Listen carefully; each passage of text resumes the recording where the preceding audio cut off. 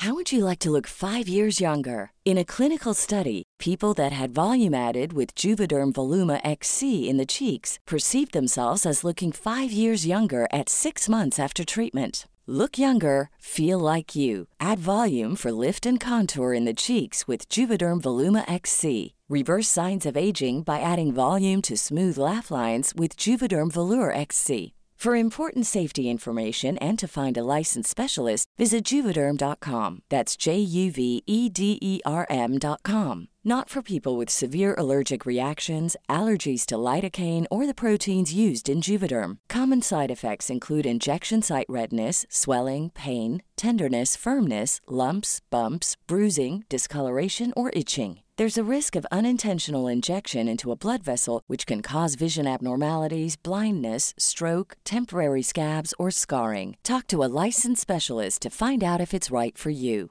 Hey, I'm Ryan Reynolds. At Mint Mobile, we like to do the opposite of what Big Wireless does. They charge you a lot, we charge you a little. So naturally, when they announced they'd be raising their prices due to inflation, we decided to deflate our prices due to not hating you. That's right. We're cutting the price of Mint Unlimited from $30 a month to just $15 a month. Give it a try at mintmobile.com/switch. $45 up front for 3 months plus taxes and fees. Promo rate for new customers for limited time. Unlimited more than 40 gigabytes per month. Slows full terms at mintmobile.com.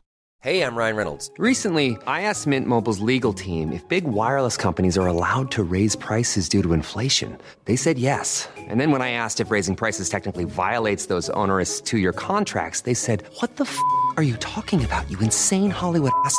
So to recap, we're cutting the price of Mint Unlimited from $30 a month to just $15 a month. Give it a try at mintmobile.com/switch. $45 up front for 3 months plus taxes and fees. Promo rate for new customers for limited time. Unlimited more than 40 gigabytes per month. Slows full terms at mintmobile.com.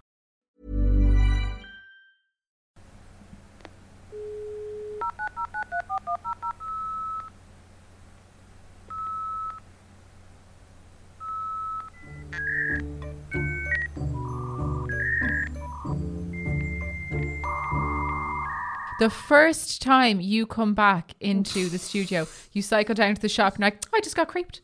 Someone just stopped me on the streets of Ranelagh and said, "Are you from the Creep Dive? Are you Sophie White?" And I was like, no, I refuse to believe it. That's it. I say we just stop believing her. But sure, I got creeped out here. Just stop believing her. Fuck off. You didn't. She didn't. Of course not. Imagine. I brought my toes. Okay, go on. Something exciting happened this week. Very exciting. I'm going to bring you the creep of the week, and it's something I love. When this happens, I love it. It's when someone gets swallowed by an animal. And it happened again. It happens more often than it doesn't. Of course. Do you want a quickie to kick us off? Absolutely. This is only just last Friday, right? This happened to a local lobster diver caught in the mouth of a humpback whale off the coast of Cape Cod last Friday morning. Said he thought he was going to die, obviously. Yeah. His name is Michael Packard. He's the ripe age of 56. Shut up, Cassie. He is... He's 56 years young. Exactly. Wait for this, right? He was 45 feet, 14 meters deep in the water. You're asking for trouble at those depths, I think. Anyway. Yeah. When all of a sudden he says, I felt this huge bump, then everything went dark. No. He said he thought he'd been attacked by a shark, very common in the area. Then he realised as he felt around that he couldn't feel any sharp teeth. And also, he was not in physical pain, no punctures. And he said... He was like, now I'm inside something. Exactly. He said here, then I realised, oh my God, I'm in a whale's mouth. It's going to try and swallow me. Oh right? My God. Did he describe how much room he had in there? Well, yes, it was fucking huge. So he had enough room to feel the walls of the mouth for no teeth. Span his arms around like that, which you would. Then he said, right, I'm going to die. I'm going to die. His final thoughts went to his wife and children. Right. He estimated he was in the whale's mouth for about 30 seconds, but continued to breathe because he had his breathing apparatus in. Is my sound still working? Or can I not hear you two? Yeah. Oh, I can Yeah, hear you're you. okay. Oh, Okay, so he you're had fine his for me. breathing I shit was just on. thinking that thing about his wife and child, that's a lie. Definitely. I That's think exactly the what fucking you lie would as say well. after the fact. We all would say that. But what Yeah. are we really thinking when we're being pushed Last down great the meal. gullet of a whale? We are thinking things like, shouldn't have bothered shaving my armpits. I should have just released the piss now. I've been holding on to it forever. You know, things that... Anyway, right? So he was getting sucked into the gullet now at this stage. He could feel the kind of motions of the tongue going back. And he was like, this is it, I'm goner. Then, whale surfaced, spat the fucker out. And there he was. Oh my God. So he was rescued by his crewmate in the boat that was on the water that he just hopped off. And his sister, Cynthia, originally... Yeah, his sister, Cynthia, originally told the Cape Cod Times that her brother had a broken leg. But in the end, it was just bruised. So that's it. Fucking amazing, isn't it? Isn't that amazing? Absolutely mad. So humpbacks, That's never cool. aggressive. He was just in the wrong place at the wrong time. Filter feeders, so he just got caught up in the big mouth. And isn't that so cool? Like, what are the chances? Crazy. Did he say I think what there it should be a felt like in there? ride. No, I have no more information. I think he gave an immediate interview with the Cape Cod Times, and they got to him too quickly, so we had no satisfying details of inside, which I'm sure he'll write a book later, and I'll tell you all about it when the book comes out. But Fingers how crossed. fucking amazing is that, lads? That The is thing so is- cool. These kind of mad shit happens all the time. And now we're here to talk about it together. Thank God for that. That's a very good. Absolutely. We've all lived creep. to tell the tales of other people. I love it. Um, What do we I- have this week? well, I have all kinds of everything. Remind me of shoe. Okay, no, that is in no way teeing up. There's nothing connected with shoe in any of my stories, except that maybe some people are probably wearing shoes in some of my stories. So basically, I can deliver any of the above. A creeplet, a little creep nugget, a crugget. Yes. Crugget. Yes. How have we never said crugget Love a before? crugget. I can do a crugget. I can do a medium. Cremedium. A cremedium? I can do a cremedium, or I can do like really sink your teeth in. I've A got crong. a really good one. So there we go. I can bring Right. everything. Oh, you can't tee it up like that and say I've got a really good one. With Not your just little, give us that. little cute little cold face scrunched up there in all your shawls saying I've got a really Look at my good hands. one. Look at the circulation is gone. It's so sad. So happy to be here though. Happiness is a Cassandra. warm creep. What are you brewing? I have the story of Tammy Faye Messner, the American Christian singer, evangelist, author, Yes. talk show host, and television personality that fell from grace, Yes. literally the grace of God. Amazing. Excellent. Now is that Okay. gonna Okay, is that gonna be You're more gonna have American to- bashing? Because it sounds it. Yes, Fine. I'm going to bash the Americans, the Christians, and men. I have a listicle of many ways in which animals attack my ultimate favourite area of interest. And I have a tiger attack at what was sort of feels like a German Las Vegas show where you eat your dinner and you watch a lion tamer that went terribly, terribly wrong. And So we what have you a do creep is- to do. you Yeah. sit in the presence of a lion eating Many rare lions, meat. Sophie. Just 6 every or 7. table in that place has a kind of a medium Yeah. rare steak on it, and you just sit and wait. Exactly. Amazing. sit and Foolish. I think you should let the Tammy out first, because Okay. mine has. Oh yeah, you. Mine has harrowing. I'd And it didn't- recommend taking a visual. What's your one's name again? Tammy. Tammy Faye Baker or Tammy Faye Messner, you'll get her either way. So she Take a moment. This is timely. Do Google her because we have a new show coming.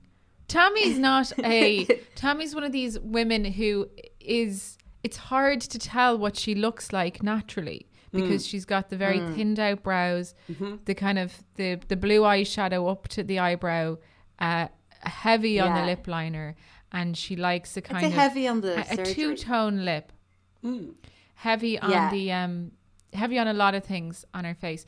So anyone remember Celebrity Deathmatch? Yes. That is what we're looking at here. It's a sort of a woman in the style of Celebrity Deathmatch. Perfect. Sorry, Cass. Okay. Cassie just doesn't know because she's only 9. I do know. I remember Celebrity Deathmatch. I watched an episode before it was cancelled. Tammy Faye, born Tamara Faye, was born on the 7th of March 1942. She was born to Pentecostal preachers Rachel and Carl, and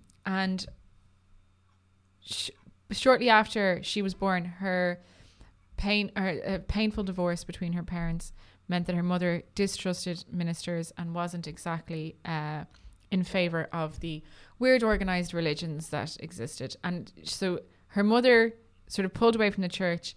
Tammy initially was a bit alienated from the church. Her mother married again for a second time, and he had 7 children. So Tammy became the eldest of 8 children, right? That maths checks. So I'd say her life was, was she married like much later? Her mother married a couple of years after the divorce to a man who had 7 other children. So I'm sure Tammy's life was difficult. I'm sure that she probably didn't get the attention that she craved from people. And she had sort of different issues that will come to light later on. So in 1960, she met a man called Jim Baker. Well, they were students at the North Central Bible College in Minnesota. Tammy was working in a boutique for a time while Jim worked in a restaurant inside a department store. Desperate they were married to in the be in a first of April Bible college in the 60s, really, isn't it? It's a terrible waste. I'd say so. Of the 60s. Yeah, absolutely. They were married on the 1st of April 1961 and they moved to South Carolina where they began ministry together. So Jim was quite religious. I mean, the two of them were, I suppose, picking it up in Bible college or whatever. So initially they started traveling around the US. Baker preached and Tammy sang songs and played the accordion. In 1970, she gave birth to their first daughter, Tammy Sue Sissy Baker, and in 1975 gave birth to their son, Jamie Charles Baker. So Jim and Tammy kind of had been involved with TV from the time of, initially once they started moving around. And they were founding members of a thing called the 700 Club, which was a kind of Christian broadcasting network, one of the programs, one of the big Christian broadcasting networks. So you know the way they used to have like evangelist general networks and people might have different shows in them or whatever. Like normal TV shows, but for weird Christians. So they were hosts then of a really popular show, a children's show called Jim and Tammy. And they created the Puppet Ministry for Children on Pat Robertson Christian Broadcasting Network, which ran from 1964 to 1973. So initially their ministry was like all through puppets, and they became sort of like household names within this Christian evangelical Pentecostal community, because obviously Christian parents plonked their Christian children in front of the Christian children program, which Tammy and Jimmy It's like the ran. Satanism cartoons on YouTube for my kids. I just want to set them on the right path early. That's it. It's like murder for minors. Satanism it's a really good is like a much maligned, spiritual choice, but it's actually very positive. It's a very positive religion. Yeah. If you look into it. If you look past or don't some look of the bad too much. press. I mean, there's a lot in any sort of religion that does seem good on the surface. So in 1974, Tammy and Jim co-founded the PLT Club, Praise the Lord, which was its own evangelist Christian news program, which they initially hosted in an abandoned furniture store. And a delicious it was a sandwich mix of filling. glitzy. I just feel that they have some. If they haven't made that sandwich, then Jim and Tammy are missing a fucking trick. You know, it They- could well, be they pastrami, tried lettuce, everything. tomato. Gorgeous. They tried everything. So the series was like glitzy entertainment with down home family values, and they talked about the prosperity of gospel, a divine seal of approval on both the growing affluence of American evangelists and the showy lifestyles of their television ministers. They grew into its own network and corporate enterprise, and within a year of its founding, it was generating $120 million annually in the 1970s, which is insane. We need right? to rebrand as the Christian Dive and yeah. turn We really this do. whole ship around and fucking Yeah. make some money. By 1978, so just 4 years after founding, they used $200 million of PLT funds to build Heritage USA, a Christian retreat and theme park that was like Disney World levels of What popular. are the and it rides was one of the at most this theme popular park? theme parks. What's the Baptism, Splash Mountain. Definitely. The Stations of Splash the Cross. Mountain. That has to be a roller coaster or something. Like where you'd be on a roller coaster and you'd That's have to be definitely one of those carrying ones something that, really like- cumbersome and heavy. And then like the roller coaster would like zoom around and you'd have to hold on to the cross and then it would stop in places and people would pelt you with rotten food and insults. Yeah, some sort of spirit in the sky, like really super high ride that like brings you up and then drops you down suddenly. Yeah. They, like, could be buried alive. Some sort of like Yeah. hell or heaven seesaw thing going on there. I'd say it was great crack. Anyway, it was massive. It was so successful.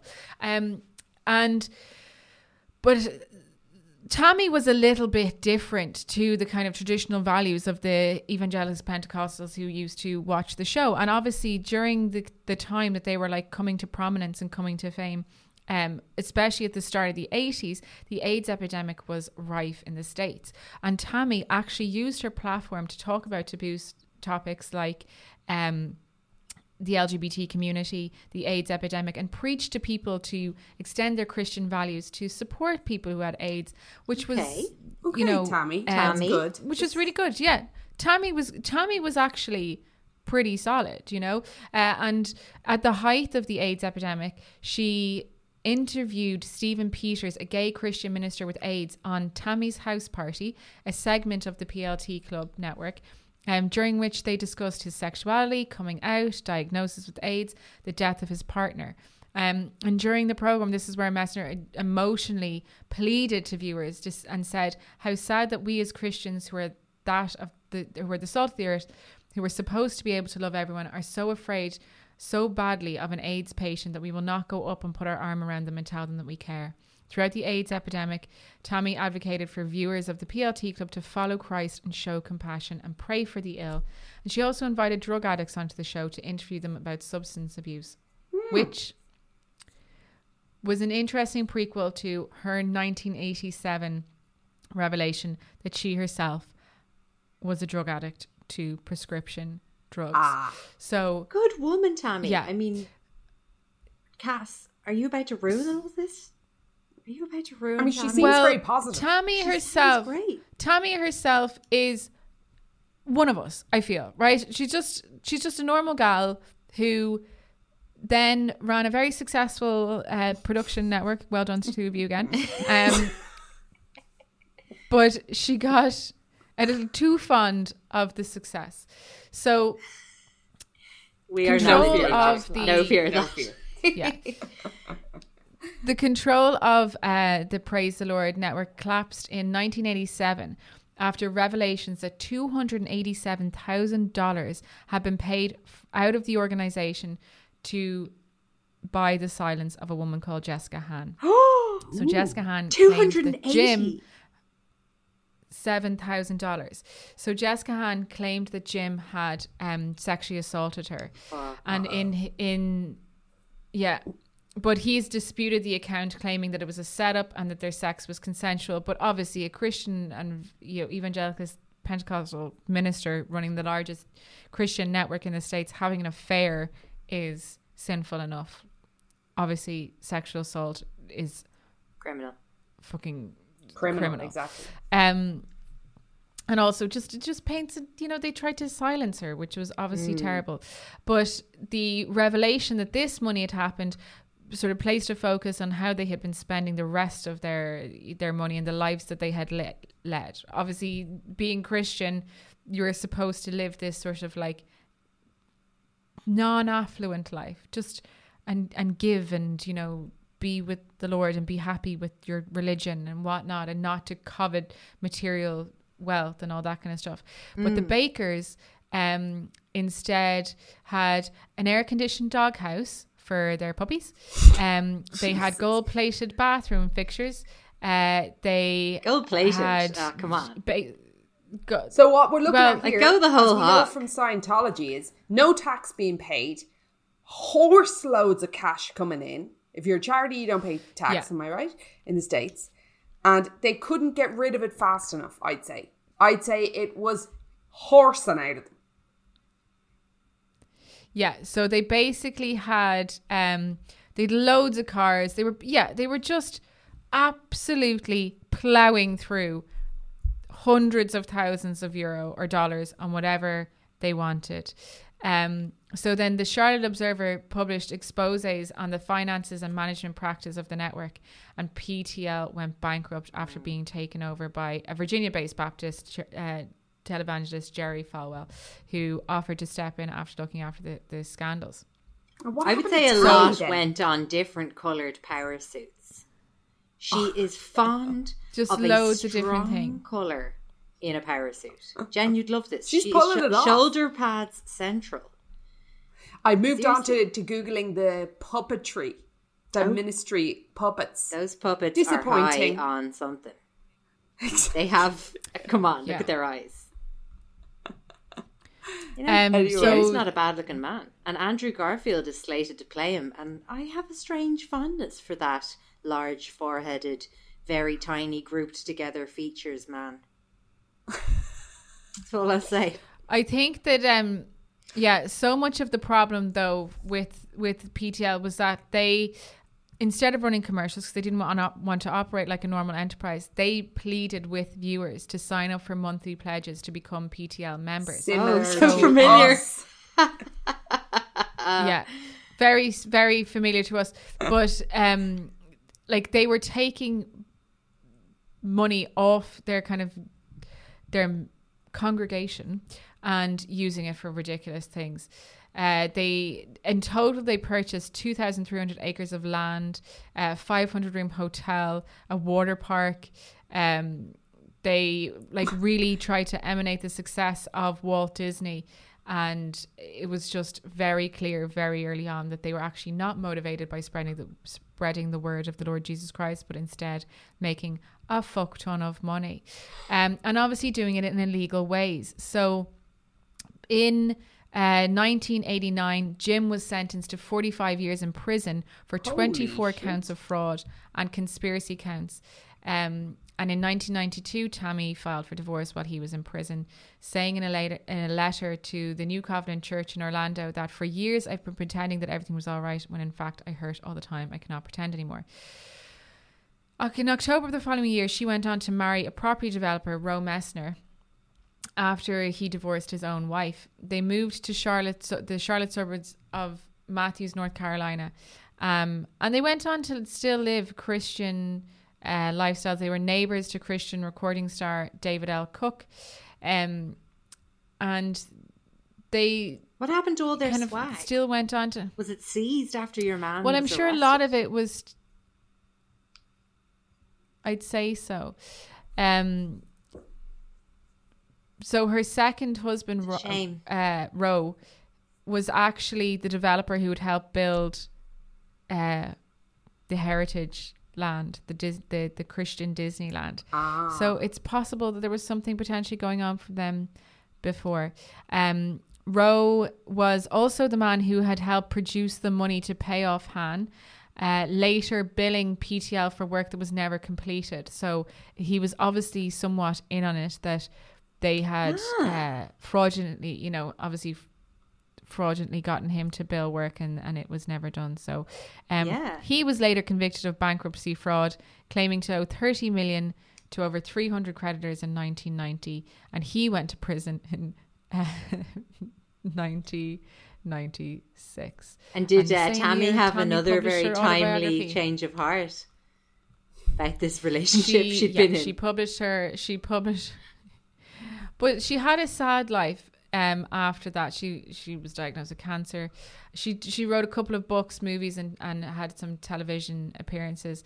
She was twice on the Drew Carey Show in 1996 and 1999, and she just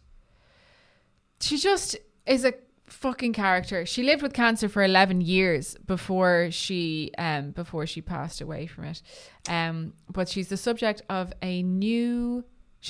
already of a documentary called The Eyes of Tammy Faye, which was narrated by RuPaul.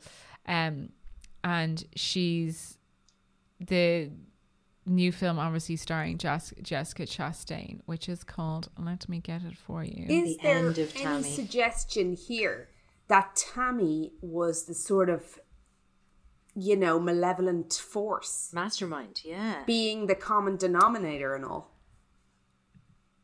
I don't know, because I think that Roe was involved and probably became involved. I think there was just like a lot of people around, this,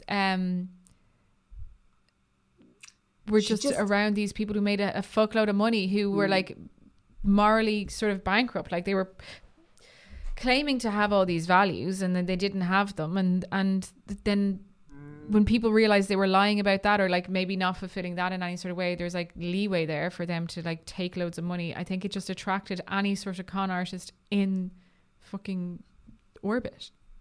And they all came along and made a shit ton of money, did it illegally.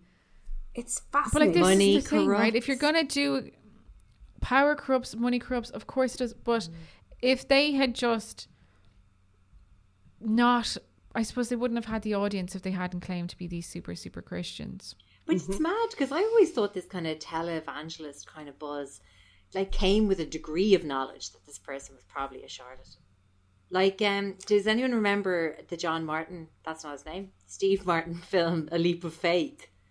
It's a real kind of Yes. 90s comedy. And it was about, one of these kind of characters. The kind you go around in a touring tent and, lay hands on and all of that kind of stuff. I'm like, that seemed all It's very just razzle-dazzle. And then also a real Yeah. kind of, I mean, Swizz. they're showmen. A showman, but know? preying on vulnerable people, ultimately. Like people who would find themselves Yeah. in need of You're right. religion, of religious guidance, are often You're so bereft. right. People grieving and the ill, and people looking for The miracles, ill, basically. yeah. And Oh my God, listen that's to me. what's at the heart of the badness about this, really. It's like, okay, it's all well and good when everyone is kind of in on the swizz together, which is sort of what you could argue religion is. But if there's a main benefactor here being a family or a church, it's that, isn't it? Happens every single fucking time. Every time. But there's goddamn always mess. someone at the top. There is always someone at the top. And because I suppose like the religious values are that you give to your community, and it's very much like about the congregation and the commune and the people that you surround yourself with, it's very easy to convince people to hand over their cash to support the church or to support the ministers or whatever it is. And then obviously they're going to have like a disproportionate high amount of fucking money. And then if you Dreadful. have that level of money, if you have... What do you if think you happens? Go Are you from just- having very little to having millions in a couple of years, you're not going to have the capacity to know how to spend that money properly. Well, I would welcome I would the be chance happy to try. to exactly. I'll You just give it a would though, whirl. because you would turn into terrible people. The disparity Even would create worse. between you and everybody else. It would just, there's no coming back from it. You're probably You know? right, Cass. Best to just stay medium. And if you had, Medium. and if you had If we're loads of lucky. money and people in your life were like, you'd never be able to build trustworthy relationships with people. You'd be like, do they want to be my friend, or do they want to be my friend because I'm a fucking millionaire? And I it's buy my always own the The friend other answer is two. generally that they'd... I buy Always my number own two. friend. I buy my own Or Here, or you just have to only hang out with people with the same exact amount of millions as you, and that would create a level playing field. But very hard to ask people No, that I directly. don't think so. But I think we should actually do a really good creep on lotto winners and how it has made people fucking miserable. Well, I think it was the Daily this week talked a bit about this. Could have been the Guardian, whatever the weekly ones are. And there was a woman who'd won the lottery 3 times in her life. She won the first something like 3 million. 2 years later, won it again, 2 million. I think 10 years later, she won 10 million. Or maybe 5 years later, she won 10 million. Unbelievable. I think when you win the lotto, you should stop playing the lotto. Well, that's it, Cass, because I think what she did then, after she had her first big jackpot, was continue to play and play probably very heavily, considering she had all this extra dough. And that was what caused the following wins. But yeah, ultimately, But that I think sounds she like just someone blasted who's- through the cash. Addicted to the high, you could say. Have we lost Sophs? She's gone to get warm I think somewhere. she's just walked out. She's Yeah, walked she's out. just left. And what we're looking at here is She's obviously an uncomfortable because accent. Sophie's a millionaire because she owns a B&B We're in on the to west her. of Ireland. You would Yeah. be a fucking millionaire owning a B&B in these days, especially on the west of Ireland, I think. Sophie, I was thinking there as you were talking about Yes. trying not to get your hair wet in the ocean and how you should have just fashioned a cap by wrapping cling film around and around and around your head, not your face. No. I like No. diving, you see. Ah, Like, I but like to that dive would have in. held. That Nah. would have held. No, sure. I tried to wrap a bit of cling film around my tattoo when it was still kind of fresh and I was swimming, and it just No joy. like the cling film took a moment to laugh in my face before flopping off. Now I did retrieve. What about it before Martin? anyone- Martine, would he have an old So you condom? literally walked a bit of plastic into the sea on your holidays. Yeah, I did. I just distributed it to the 4 C's. The 4 C's? The high C's. Okay, so let me just tell you guys a little story about a little lady whose name was Jodie. Now, Love it. the whole crazy ex-girlfriend thing, as we know, is a bullshit, misogynistic myth. However, sometimes there is exceptions, and sometimes bitches do be crazy. Now, if anyone's taking that to publish to Twitter to shame me, you have to include the first part of the sentence, not just the second in isolation. Thank you. Okay. Also, fuck those people. Men can be bitches too. As women can be bastards. Dead right. Dead right. Okay. So this is the story of Jodie Arias. Do you guys Poetic. remember this story? It'll all start coming back, I'd say. Okay. So this, I think, as well, the kind of core message of this story is that there is no such thing as free anal. Yeah. Didn't expect that. Always. Right. Anal, ironically enough, always comes back to bite you in the arse. Seriously. As a young man called Travis Alexander found out the hard way. The very hard way. The hardest way. Oh, Okay. I'm excited. Okay. So there's always fallout, basically. You don't convince a woman on that matter without, yeah, like I said, no such thing as free lunch. Okay. So let me tell you a bit about Jodie and Travis. Okay. Jodie was from California. She was born, she's kind of nearly our age. She was born in 1980. So she's just past the 40 mark now. Still looking great. She had kind of like, in some articles described as like a very like notably normal, typical childhood. But then the article would go on to say about how like when she was going through difficult times when she was a teenager, her dad would like push her around and her mum used to like, I don't know, like spank the kids. And I was like, it's kind of veering into fairly Doesn't shit. sound great. Yeah. But anyway, she survived relatively unscathed, except for the extremely 90s brows. that stayed with her on into the noughties. And then I think there was probably some other invisible scars from her childhood. But the brows really, the brows held, I think, a key to a kind of a turbulence. So what are we talking? An inner turbulence. Very thin. So thin. So thin. Oh, yeah. Like, yeah. And so single thin, hair, still end in like, to end. Yeah, just like comb over eyebrow of a single little hair. Anyway, she kind of started doing the kind of usual, I would say, low grade teenage. Well, let's just say, if Jodie hadn't gone on to experience the things she experienced in later years, all of this would seem like textbook teenage. So, for example, she pissed off her parents because they caught her growing weed in little Tupperware boxes on the roof of their house. Fair. Fine. First boyfriend was kind of a vampire.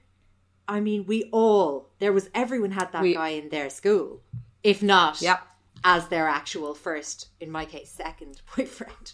Well, like, you know the way, like benign goths / vampires, you know. Same diff. She dropped out of high school and went to work at a restaurant. She was in her kind of teens at this stage, late teens. The restaurant, I will include the name for your benefit, Jen. The restaurant was called Purple Plum. I just thought you'd enjoy it. I said, Jen will like that detail. Jen gets it in. I do. I mean, it's not giving me a hungry... I don't want to eat a purple plum. I mean, I have. No. It feels... It's some... never mind. I would say... Since childbirth, I have been dogged, as you all know. No, they don't all know because this is the other podcast. You know, that kind of like fly-by-night hemorrhoid that would often surface and then retract. Absolutely. I thought I felt her coming on for a little trip there, but no, she retreated again. But anyway, look. Little itchy friend. Very relatable. That is just called a Saturday night with a little bullet of waxy Anusol, and it's very pleasant. Okay, so Jodie... Cass's Jeffrey Dahmer glasses combined with her head shaking have taken it on a new level now. She's just not impressed. I'm just listening. Yeah. I am impressed. I'm just absorbing. I just don't have... something to communicate right now. She has no hemorrhoids. Good for you, Cass. Not a roid in sight. I don't. I know. Well, I always thought I was going to be that person who would never experience it either until my children, little bastards that they are. I don't even know what they could have been doing in that area that would make that all then become a recurrent issue. But again, hey, anyone, just listeners, get in touch. Just put subject line purple plum and write to me at creepingforlove@gmail.com. But look, basically all I'm saying is if I went and if I was absolutely starving, if I saw a restaurant cafe called Purple Plum, I'd have to pass. I just couldn't. It would kill my appetite. But anyway, I digress.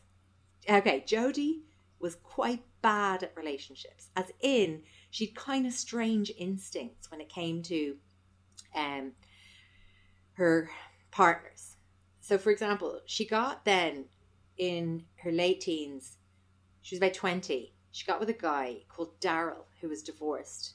And pretty soon into the relationship, Jodie, for reasons like really only known to herself, started modelling herself on Daryl's ex-wife, which he has chosen to get that woman out of his life. It seems odd that you would then start kind of cosplaying as her. But anyway, she obviously got a look at the ex-wife, said hair, tits, car, and did just that. Dyed her hair blonde, got a boob job, got the same car as this woman. Incredibly, that relationship with Daryl didn't last.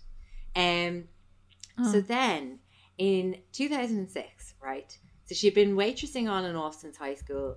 She was into photography, but it is roundly agreed that she was very bad at it. So she saw this kind of like marketing material, right, for, what is it called again? An MLM, multi-level marketing. Is that what you call those pyramid schemes? Yeah. So multi-level marketing, yeah. Thank you. Genius. Bring them back. So she bring saw back gifting tables as well. Promo for this MLM that was called Prepaid Legal. And with Prepaid Legal, it was basically a kind of MLM that sold insurance. So what you did is, if you wanted to work with Prepaid Legal, you paid $250 to an associate in the company. And you obviously came in then on that bottom layer of the pyramid. And you basically paid for the honor of being able to sell insurance.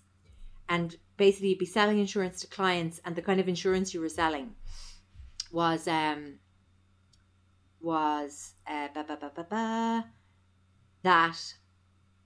the person who bought the insurance would always have a lawyer. So it was insurance to always have a lawyer, which is obviously kind of having quite low expectations for your own life, that you feel that it would be best if you were insured for always having legal representation. But is that, I wonder, is that just guaranteeing a lawyer, or is this insurance to pay for the thing? Pay for your legal. Okay, both. Gotcha. Yeah. Okay. It would just guarantee that you had the funds to cover a lawyer, just the way health insurance would kind of guarantee that you have a stay in hospital covered. It's just it's just so interesting because with health insurance, I mean, you're pretty much guaranteed to need it at some point. Most people would hope that they would not. Jen, you though, however, not you me. would be the perfect candidate at the moment for the prepaid legal insurance. Yeah. Now, I just thought, as an aside, that a phrase like prepaid legal truly illustrates the importance of punctuation. Because when I first came across it, all I could hear was prepaid legal. And I just kind of heard, like, it sounds like, okay, well, like it could be, for example, a sexy service where you got... Oh, sorry. The person was of legal age. Yeah, that they were prepaid and legal. Know what I mean? Like kind of a sexual gifting service. Like it's like a one for all voucher, but it's for sex work. That's all I hear. Basically, I'm just saying, think before you buy the domain. Is all I'm saying. Anyway, do you think that our minds go to dark places from years of doing this podcast, though? I think like when I watch anything now, I'm waiting for the con or the murder or the affair or something. I have no faith in humanity whatsoever. Yeah, when people tell me like... When someone's telling me a story about their own lives, I'm like, where's the twist? I don't care. No, so if it's like, my friend met this guy on Tinder, and the person can be like beaming with contact joy for their friend, and I'd be like, where's he going to be? Where's the bit? It's not him. Yeah. Like, surely. Yeah. There isn't just a legitimate person using a dating app. Seems too far-fetched. I think our friendship, this is now just a bit of love from me to you guys. Our friendship has countered the blackness for me.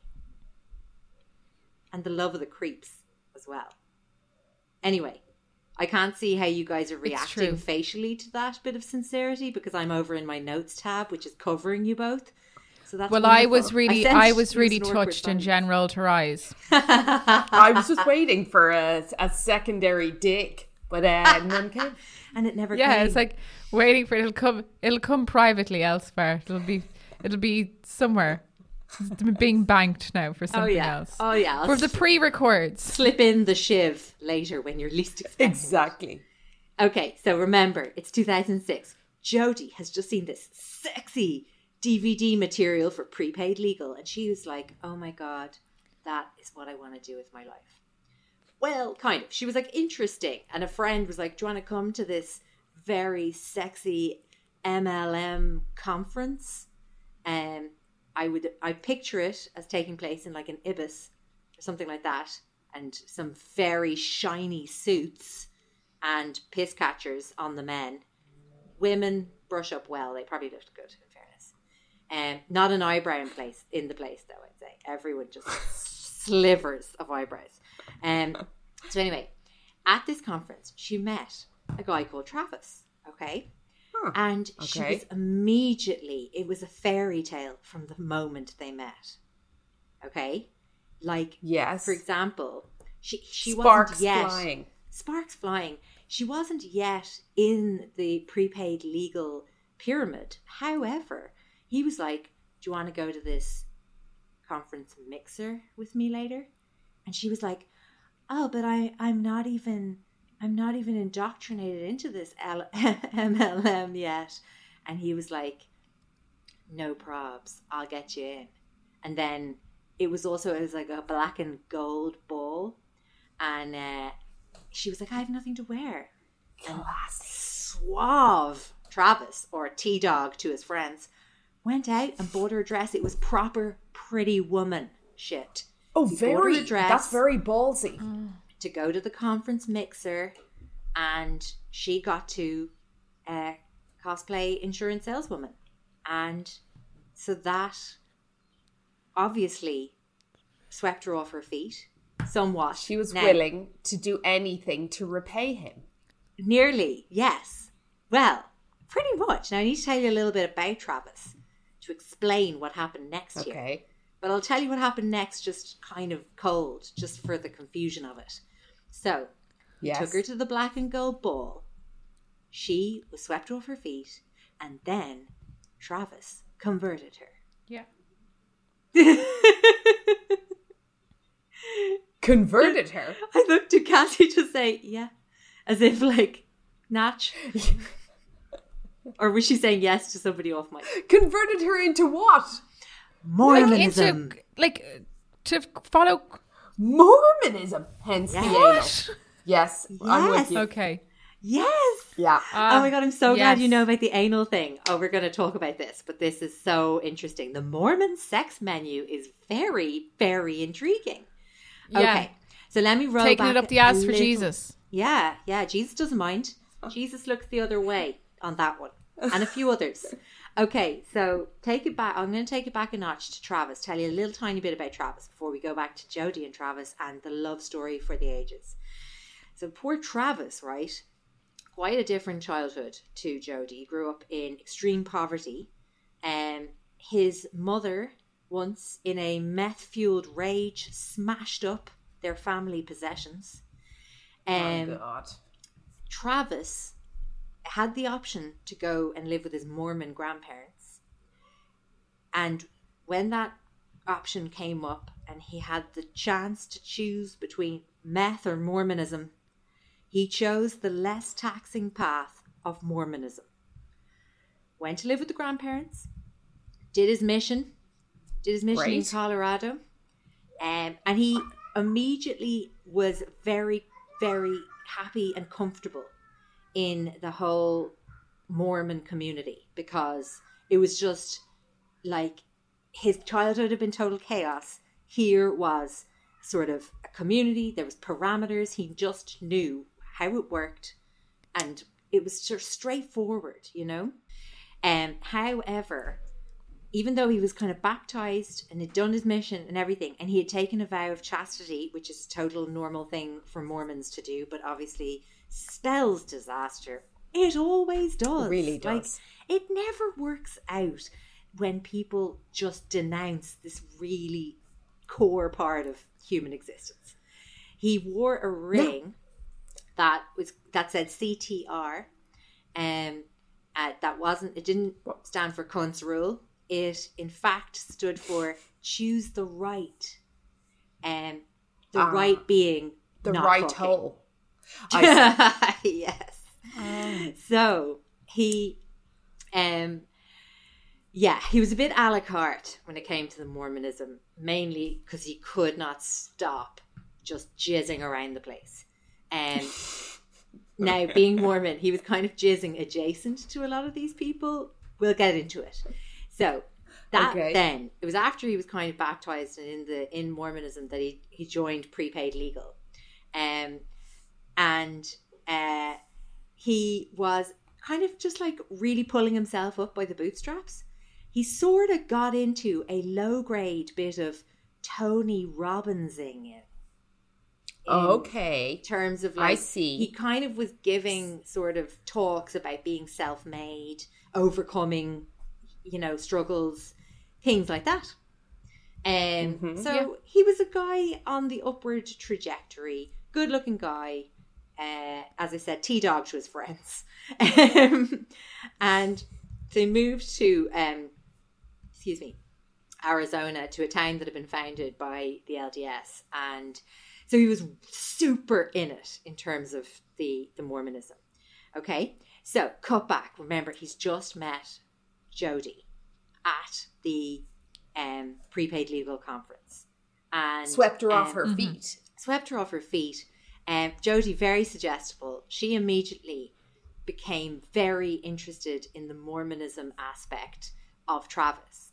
Because I think from the off, she basically put the eye on him and was like, it was basically the equivalent of me pretending to like And You Will Know Us by Our Trail of Dead when I first met Zeb. It's perfect. When you're like, oh yeah, I love insert unlikely 9 Inch Nails. Whatever it may be. Or how I ended up in Berlin at that gig. Exactly. Yes. I like anything that you've pretended to. I love smoking. And then cut to, you're then smoking for the next 20 years. All because you were trying to impress Ross when you were 13 and you were sitting on a wall by the dart station. Okay, so basically Jody went for the Mormonism. And they, even though he was bringing her into the church and being all like, this is what the church is, this is what we can and can't do, they immediately started meeting in a friend's house, it was like a boning way stop that was halfway between their houses. So Jody was still living in California and he was living in Arizona, and then he moved to Utah as well. So like it's a bit of a long distance. It's like 300 miles. Yeah. So yeah, they were meeting at a halfway house that belonged to their friends. 300 miles. Yeah, like so far, isn't it? Like this so far. Yeah. Yeah, but hard to relate to. Well, I suppose if they're meeting halfway, it's like 2 hours for each of them. And yeah, they really, really want to come because they're Mormons. And I suppose they're used to jumping through hoops, to get your hole. Yes. Basically. Exactly. So I guess to them, they were like, okay, like we'll do this. Now I need to tell you all about the Mormon sex technicalities. Okay, oral, not sex, okay? Oral doesn't count. In the eyes of Jesus, oral is kosher. Anal is cool. No problems with anal. Oh. Now, dry humping, very popular among Mormons. Dry humping in the Mormon community is called the Provo push.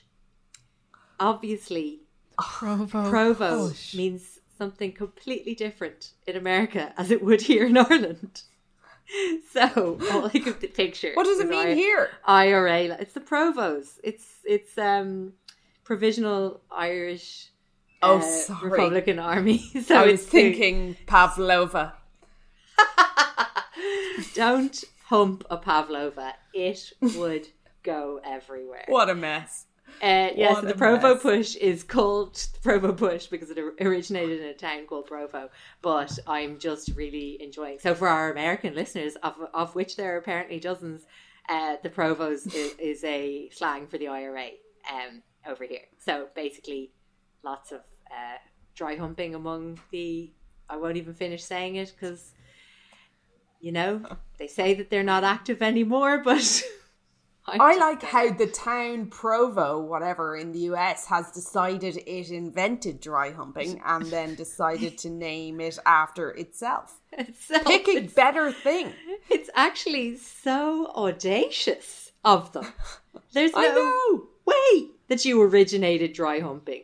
I mean, dry humping is the kind of thing that as soon as you hit puberty, your pelvis, completely independent of your brain, your pelvis is just automatically humping things. Like just frottaging everything in your home. Just frottaging. Frottage. Jesus, the cuddly toys that got it. I'm telling you. You've gone too far. Cassie, don't be ridiculous. Everyone had a little teddy bear that had like a paw, you know, a paw with a certain angle. Look at her, she's just looking away in disgust. You see, Cassie, this is what early Christian intervention does, Cass. You're still in recovery. So you're forgetting. I know. I'm sending you a Zoom hug. You guys were all frottaging your little bears, and I was reading John 3:16. Oh, Jesus. Was that one of the bits about going to hell? Literally. Of course. Just John. Love everybody. Fuck that guy. Okay. So anyway, they were doing the Provo push all over the shop anytime they got a chance. Okay. Now, a dynamic started to develop between Travis and Jodie. I think we're all going to recognize this dynamic. Travis was constantly insisting that she was not his girlfriend. Oh, yes. Okay. I feel like that old chestnut. When I announced that everyone would know this dynamic, I was really exposing myself there. But I know this dynamic. I had a boyfriend who was like ashamed of me, and I couldn't compute that like I desperately needed to walk away from this, and instead pushed hard into it. Yeah, No? yeah. You were the one, you're going to change him. Yeah. Oh, yeah. He just doesn't realize that he loves me as he is consistently hiding me from his friends, which Travis was doing to Jodie as well. He was Provo pushing her. But if I just take off my glasses and straighten my hair. Yeah, exactly. In every picture of them on the internet, he just looks really resigned. Like, she looks happy and hot because she is hot.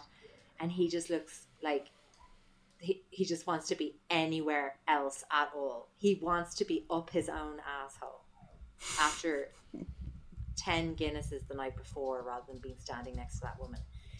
Anyway, shitty behavior on his part. Then Jodie kind of starts, kind of gets a hold of that sort of. Do you remember the girl who? Oh fuck! I can't remember her name. We did her in the live in Cork. Oh, Go on. I can't remember. Who was she? Anyway, hot dogs. Yes. Hot dogs. Hot dogs. Yeah. Basically, Jodie started kind of playing out of the hot dogs playbook. She got an email, email that she wrote herself from a stalker that she invented up herself, made up herself, showed it to Travis, in a kind of a bid for him to like invite her to come and live with him. Rescue. Oh, I see. Yeah. Anything just to kind of try and wheedle a reaction out of him. And again, I really relate. Like that kind of stonewalling that a person who is Provo pushing you every chance they get, but then absolutely stonewalling you, is just, it's fucked up. It's a really bad dynamic. It's fucked up. Anyway, then Jodie started escalating, shall we say. She'd arrive in the middle of the night. She lived 5 hours drive away. It's important to note. She'd arrive at his door 2-3 a.m. If the door was locked, she'd crawl in the cat flap. Oh God! Remember? I mean, contortionist. It's impressive. It's very impressive. They might have had a very big cat. I don't know. Do you remember in school when you'd write your name and the last name of your crush on like notebooks and stuff like that? Again, really just might be me. But anyway, she took that now, very next level. Had a t-shirt made that Oh, dear. simply said Travis Alexander's, as in property of. Belonging to. Yeah. Yuck. She wore that around, tried to claim Travis had given her, but friends said later, there's no way Travis gave her that shirt. Travis had done it, it would have said T-Dog. So then, next thing, she's breaking into his MySpace account. Remember, we're in 2007. Saw all these like dirty texts he'd been sending to other women on MySpace. Then, next move, very interesting. She used the dirty texts that she found breaking into his private MySpace. She used that to blackmail him into being her boyfriend. It's wild. That is just... It's definitely not healthy. Can I ask a quick side question? Have either of you ever broken into anyone's email or... Yes. No, Really? it's... Yes. Tell us. No, Every I single feel person so... I've ever been with. Shut up. No. Cassie, do you think this is How wrong? did you No, do I feel so passionate about not breaking into people's... Not reading people's messages or not reading people's emails. Everyone has, like, the right to privacy. If you break that boundary and they do it to you and they see all my dirty texts, then I'm in trouble. That's obviously a joke. exactly. There's no dirty I texts. Spoken But no, I like just a feel really guilty passionate about party. not doing You're right. that. But I think it's a youth factor thing. It's a what thing? It's like a youth thing. You would do that. in I've your seen youth. it. It is when I've you're seen really it. young. I suppose if you were, in relationships with people when everyone is texting and has the access to everything all the time, then maybe there'd be a temptation there. But No, it's very I bad. just think It's very bad. I've seen it backfire, like, dramatically. So that would never tempt me. So obviously for quite selfish reasons there. I just don't want to drift into. I just don't think we should surveil other people. You know, I have zero tolerance for surveillance. Surveillance. Yeah, Good. that's true. That's true. You're right. Okay, friends tried to warn Travis because they felt that this was getting fucking weird, which it really was. Okay, so you know this house where they met to do their Provo pushing /anal. Not slash anal. That's such a horrible combination of words. Like anal, lovely on its own. Don't introduce slash. Okay, so the friend anal. it was a husband and wife that they were meeting at their also how annoying that your friends are just using your spare room to bone while you're just trying to have a nice life. Anyway, one night So the friend awkward. sat Travis down and said this exactly. She said, "You're gonna end up dismembered in Jodie's fridge." And then then the friend realized that Jodie was at the door listening to this warning being issued. Like, imagine hearing somebody whisper that about you. And then what does she do? She drifted away. She said she was leaving. Jodie did, right? And then they thought she'd left. The old fake leave move. The friend reiterated to Travis, I think probably saying something along the lines of, you see, she's fucking genuinely getting crazier. And then, sure wasn't Jodie still there, so I heard the whole thing again. Bit of a almost physical version of the three-way calling. Then Travis started sexting a lot to other women, and she kept catching him. They kept breaking up, but then they were constantly still banging on the side. They had at this point gotten penetrative, actually, I must add. Okay. Memorably, he baptized her, like he himself did the baptism, and then they fucked for the first time properly just a few hours later. Oh, gorgeous. So that's quite interesting, because like you're doing a baptism where you're renouncing things and pledging things and I don't know what, because obviously, like most Catholic children, I wasn't consulted. My baptism was not consensual. So I don't remember what goes on at them. But I know that you definitely must say, like, I'm not going to fuck till I'm married, because that seems just basic. So anyway, they were fucking. So anyway, right, they're breaking up. They're getting back together. He started dating a girl called Lisa. And then Jodie, not a bother to her, moves just from 300 miles away to just 3 miles down the road. So now she's quite local to Travis.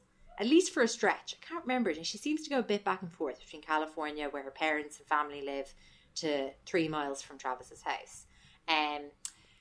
He's with this Lisa one, but sometimes like him and Lisa would be like just sitting on the couch at home in the living room, just shifting, and then would have the sensation of being watched. Jodie, just outside the window, just staring in. Jodie needs to get a life now at this stage. Oh, no. Jodie she has a life. Her life is so exciting. It's full of fucking with Travis. She starts sneaking into his house when he's not there and moving shit around and hiding shit. And she sent Lisa, the new girlfriend, an anonymous email saying that, quote, God was ashamed of your whoredoms. I'm going to keep whoredoms. What a great word, though. Pop it in the back pocket. It's a great word. Travis, okay, would come home, find Jodie asleep in his bed. They are not going out anymore at all. But this was still happening. And then you see, the thing is, Travis was still fucking her. And so that's mixed messages. And Jodie really, I mean, I'm not defending her, but she wasn't sending mixed messages. She was sending one single message extremely loud, and it was, I am becoming more and more unhinged. Like, I'm breaking into your house. I'm breaking into your email. I'm not doing all great. The warning signs are there. So then, year 2008 happens. Boom. Trav has a really, really persistent ex-girlfriend, and he also has one of those 100% mortgages. So now he is in negative equity on top of everything else. So that's very stressful. That is a shit buzz. Massively shit buzz. Around the same time, Travis starts a blog, because again, 2008. Then Jodie starts a blog, because Travis started a blog. Jodie's blog is just reposting things from Travis's blog. It is such a bizarre type of intimidation. No. At this stage. Why not? He never did. I think probably because of toxic masculinity, I would say. I see. Okay. Don't you think? Because I just feel like it's 2008. There's way less discourse about, like, there's less discourse about intimate spousal abuse. There's way less about domestic abuse where men are the victim. Like, I just think it's all kind of that sort of stuff, probably. Okay. What do you guys think? Okay. And I think he just thought he was in control.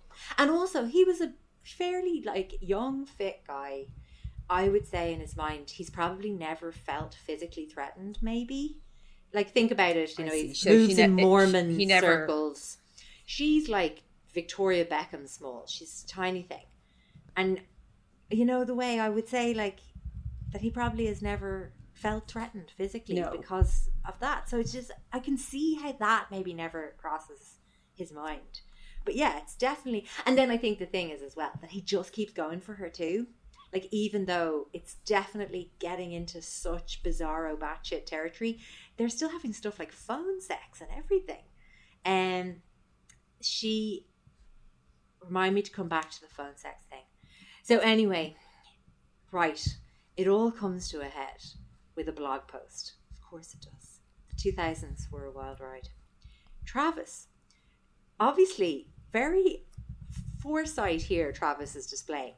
He posts a blog post about wanting to marry a gold digger. Now, Travis may have invented clickbait because, so it was a very clicky headline, but when you read the article, what Travis really wanted was a gold digger woman who could dig deep and find the gold in him.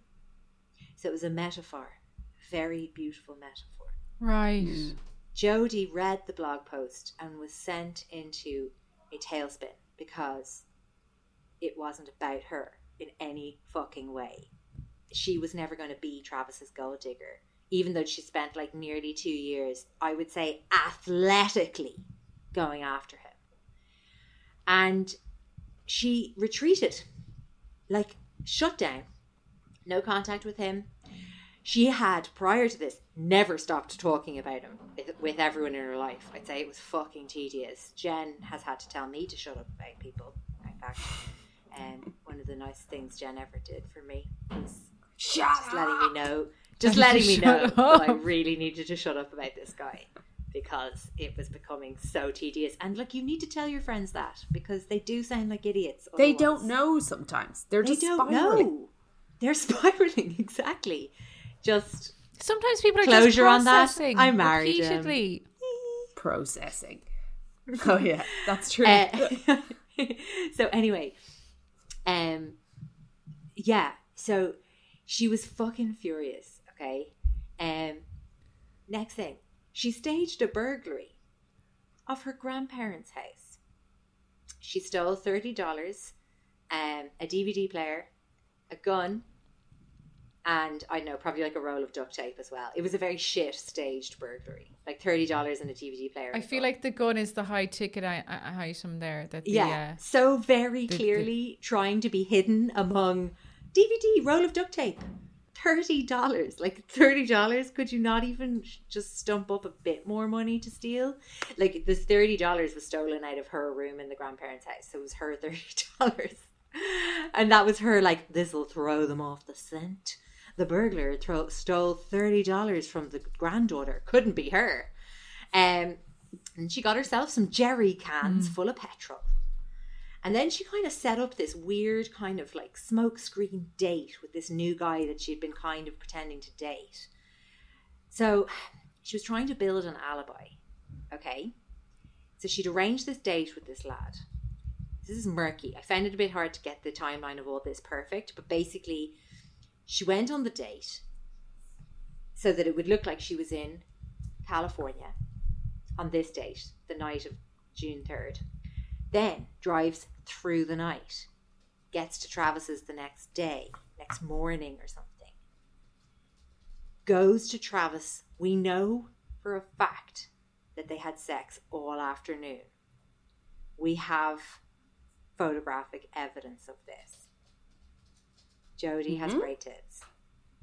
I went looking for these pictures because I am black through and through, black in my soul. I need you to cut that out. I am filth.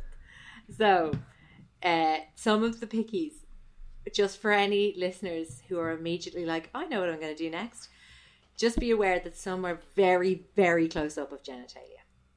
Okay, next picture, right? There's lots of pictures that are like time stamped 5 p.m. on this afternoon, and they're like Travis having a shower. And it's just like, you know, a bit of bicep, bit of man in the shower, you know. Yes. Then the last picture of Travis alive is really, really disturbing. What it's is it? Travis sitting in the shower, just looking really, really despairing or grim, just something. Okay. So the camera at some point dropped to the floor and kept taking pictures. So there are these really weird blurry pictures that seem to have captured some of what happened in the next few minutes, which is chaos, murder. Jodie stabbed him 30 times. Holy fuck. At some point, he managed to lurch out of the shower and spew blood into the sink of the bathroom and sort of stagger out of the bathroom. She is stabbing him the whole time. She eventually stabbed him in the head. Then, oh my God, slit his throat. Oh, from God. ear to ear, so deep she hit spine. And then she shot him in the head with the gun. Just why in at case. the end? fucking... Like, if I can't have him, no one can. Well, I think no one could have him after the throat slitting, in fairness.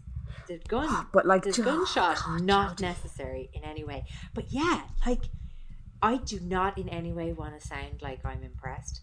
But, and I'm not, but like, can you imagine what it took to do that? No. I just cannot, even just in terms of The way you described her as well as being so size-wise. slight. There's such a So how- discrepancy. It's just insane. I wonder how she achieved it. And, that way, I'm presuming just sheer surprise from his perspective just left him vulnerable. That last picture, if you look at it, you can bring it up real quick. Yeah, I'm looking at it now. It looks, my theory is that she's holding a gun on him there. What That did you he search knows. to see it? Probably Travis Alexander picture. Alexander, last picture. Yeah. All right, we're all going in. Oh, Like, right. what- He Is looks- that picture just yeah. zoom in on his face, Sos? Kind That of. one. You can see his shoulders. And the bathroom tiles behind, yeah. Yeah, Jesus, yeah. Yes. Like, Very he looks really strange. haunted. Like, I just feel Yes. like, is he looking at someone that he's suddenly realised, oh fuck. Has Like, she... it's hard to say, exactly. isn't it? Yeah. Has she said something or... Or is she holding the gun now? Or something? So I did don't know. you say... Was Because he you might shot be right, last, the element of Soph? surprise. Or Yeah, shot last. He was shot last. Yeah, which I think, the way with injuries, like stabbing, they can tell if your heart's still pumping while you're being stabbed and things like that. Yeah. So Dexter. I think that, they Oh, know dear. that it was the gunshot. Then what that happens? last. She presumably was caught immediately. Or did she even try to run?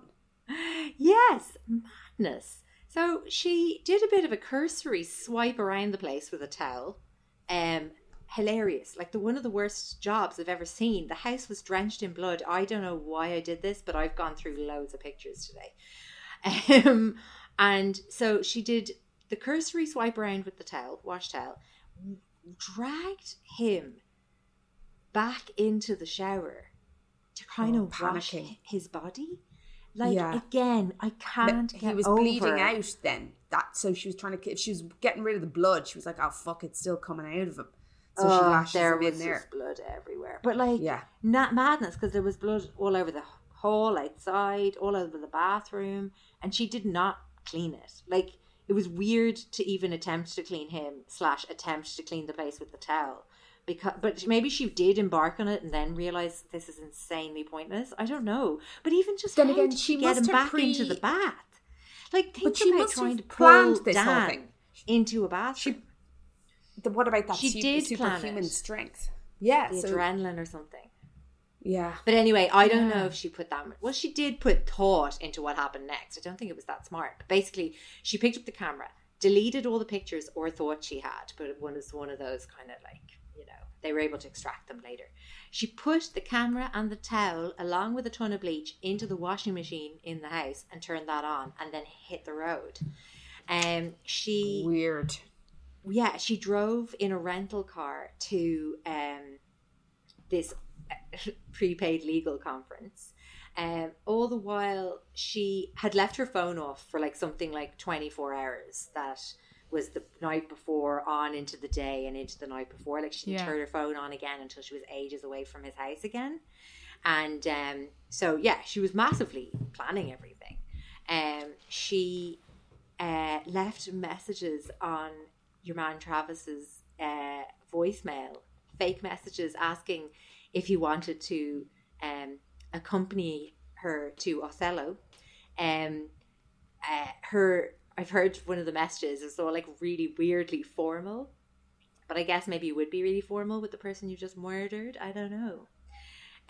So anyway, look, she did hit the road. Obviously, she didn't get away with this for too long. She met her kind of, that guy she was sort of dating. She met him at the conference that she was kind of driving to. And there was loads of stuff he met her and she had loads of bandages on her hands. Oh, for and God's sake. she was wearing long sleeves all the way through the conference, even though it was boiling hot. She told different people different stories about how she'd got the cuts on her hands. So she told him that they were from an injury that she had gotten while working at a restaurant called Margaritaville. Now, if you were going to make up the name of a restaurant that was in Siquio Absolutely, County, that'd be California, would you That call it would, yeah. Margaritaville? No such restaurant Yes. exists. Not make nor one. If I was going to ever existed. start a restaurant, that's what I would call it. Yeah, maybe.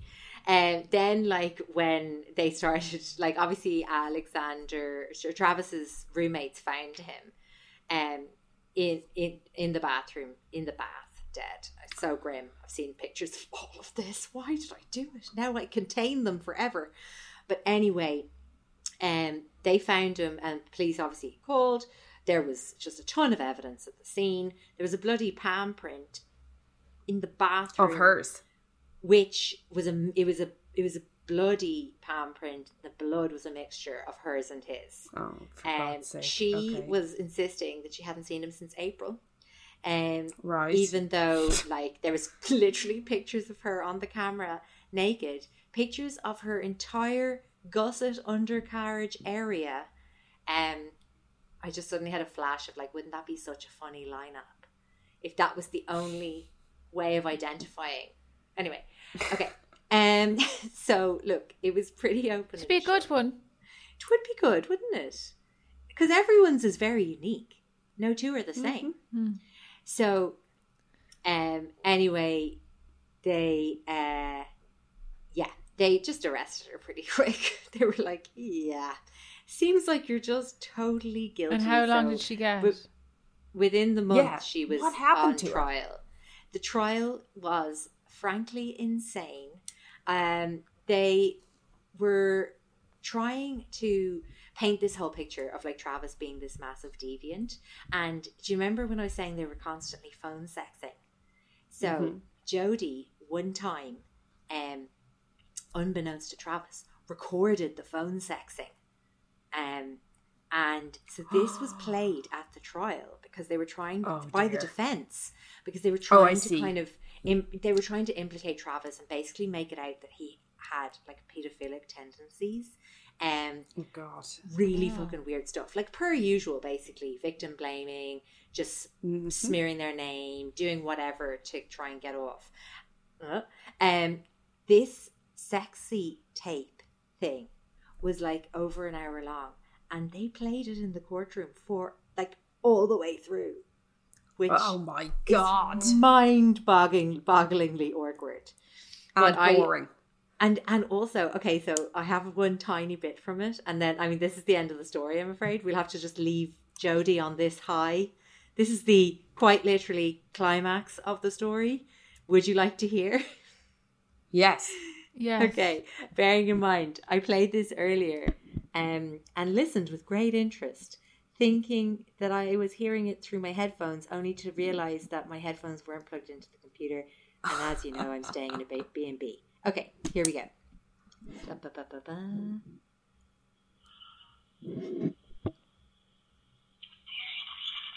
Are you hearing it?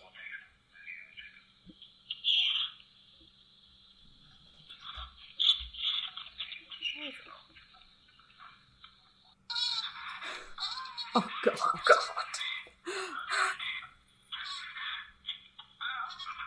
Oh, Disgusting. Disgusting. Just incredibly awkward. Yeah. oh, so awkward. Punish us no more, Sophie, please. But thank you for that horrific tale. Okay, hang on. Hang on. You guys are playing out of my... I need to put you back in my ears. There you go. Yeah, so Jodie, like, just, massively found guilty. Well, fuck you, Jodie. But my Yeah. God alive, there was a lot of times there where somebody could have intervened. Not to... Do you know that way? The warning signs were all there. Even explicitly told to him. Via Yeah. a friend. Not that Yeah. he's to blame, but maybe we know more now about that level of cutting it off at the pass. Yeah. And we absolutely know more now about what abuse can look like in many different forms. And like that is thanks to survivors of abuse, like telling their story. Exactly. But it's very, very, very fucking sad. Well, thank you very much for listening, dear listeners. Should you wish to hear more, you know where to find us. Patreon.com/The Creep Dive. We'll see you soon. Bye. Thank you. Bye. Bye.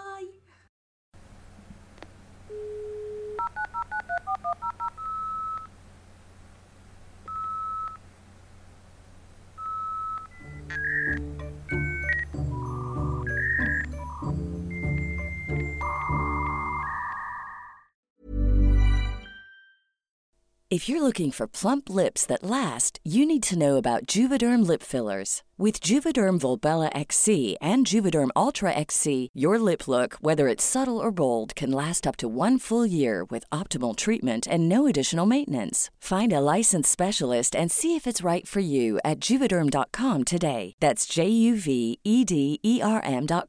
Add fullness to lips in adults over 21 with Juvederm Volbella XC or Juvederm Ultra XC. Do not use if you have severe allergies or a history of severe allergic reactions, or if you're allergic to lidocaine or the proteins used in Juvederm. Tell your doctor if you have a history of scarring or taking medicines that decrease the body's immune response or that can prolong bleeding. Common side effects include injection site redness, swelling, pain, tenderness, firmness, lumps, bumps, bruising, discoloration, or itching. As with all fillers, there's a rare risk of unintentional injection into a blood vessel, which can cause vision abnormalities, blindness, stroke, temporary scabs, or scarring. For full important safety information, visit Juvederm.com.